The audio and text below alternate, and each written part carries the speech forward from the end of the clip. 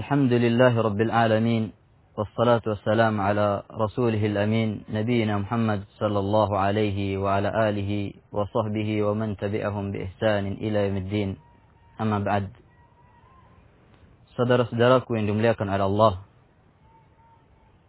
Rezeki adalah sesuatu yang diinginkan oleh manusia.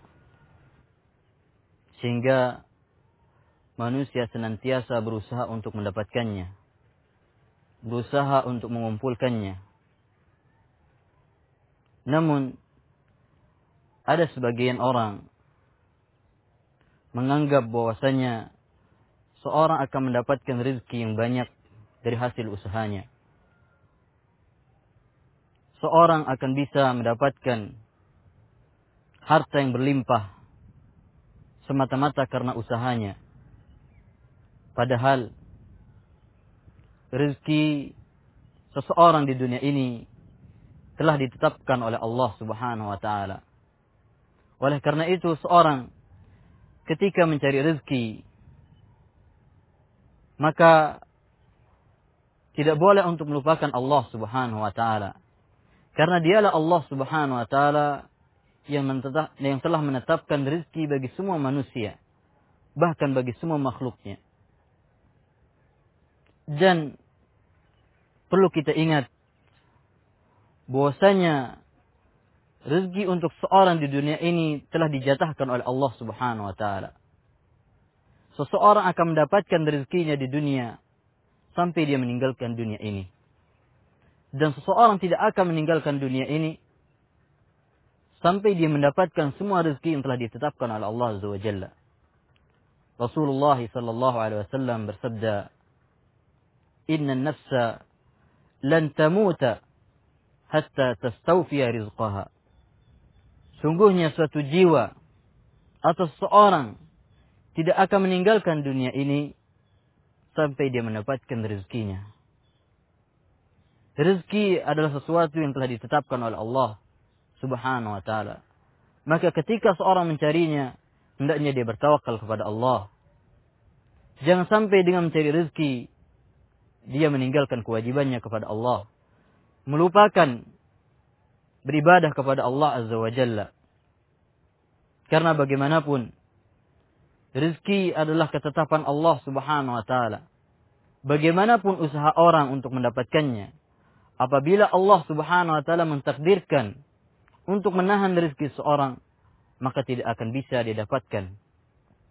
Dan sebaliknya, seandainya Allah Subhanahu wa taala menetapkan rezeki untuk seorang, maka seorang itu akan dimudahkan oleh Allah Subhanahu wa taala untuk mendapatkan rezekinya.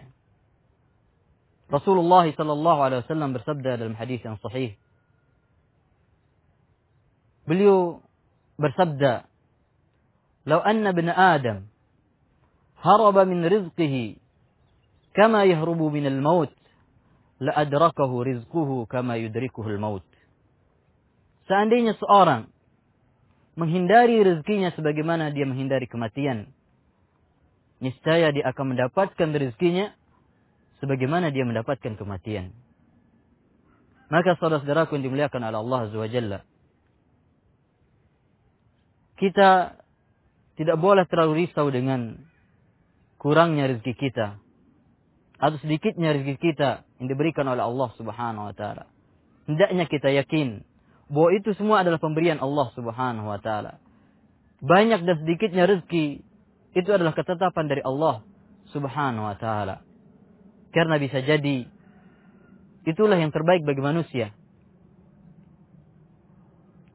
Itulah yang terbaik bagi kita. Maka kita hanya diperintahkan untuk mencari rezeki dengan cara yang baik, dengan cara yang halal. Kemudian hasilnya kita bertawakal kepada Allah. Kita serahkan kepada Allah Subhanahu wa taala. Karena dari dialah rezeki. Karena Allah lah yang memberikan rezeki. Rezeki yang kita dapatkan tidak semata-mata ditentukan oleh usaha kita. Walaupun seorang bekerja dari pagi sampai siang, kalau Allah Subhanahu wa taala menetapkan rezeki seorang itu dengan kadar tertentu, maka itulah yang akan dia dapatkan. Tidak akan lebih, dan juga tidak akan kurang. Karena demikianlah yang dijelaskan oleh Rasulullah sallallahu alaihi wasallam. Semoga kita senantiasa diberikan taufik oleh Allah Subhanahu wa taala dan senantiasa diberikan yang terbaik oleh Allah Subhanahu wa taala di dalam saat kita hidup di dunia ini. Dan semoga Allah Subhanahu wa taala senantiasa memudahkan segala urusan kita dan memberikan rezeki yang bermanfaat dan berkah. Wassallallahu ala nabiyyina Muhammad wa akhiru da'wana alhamdulillahi rabbil alamin.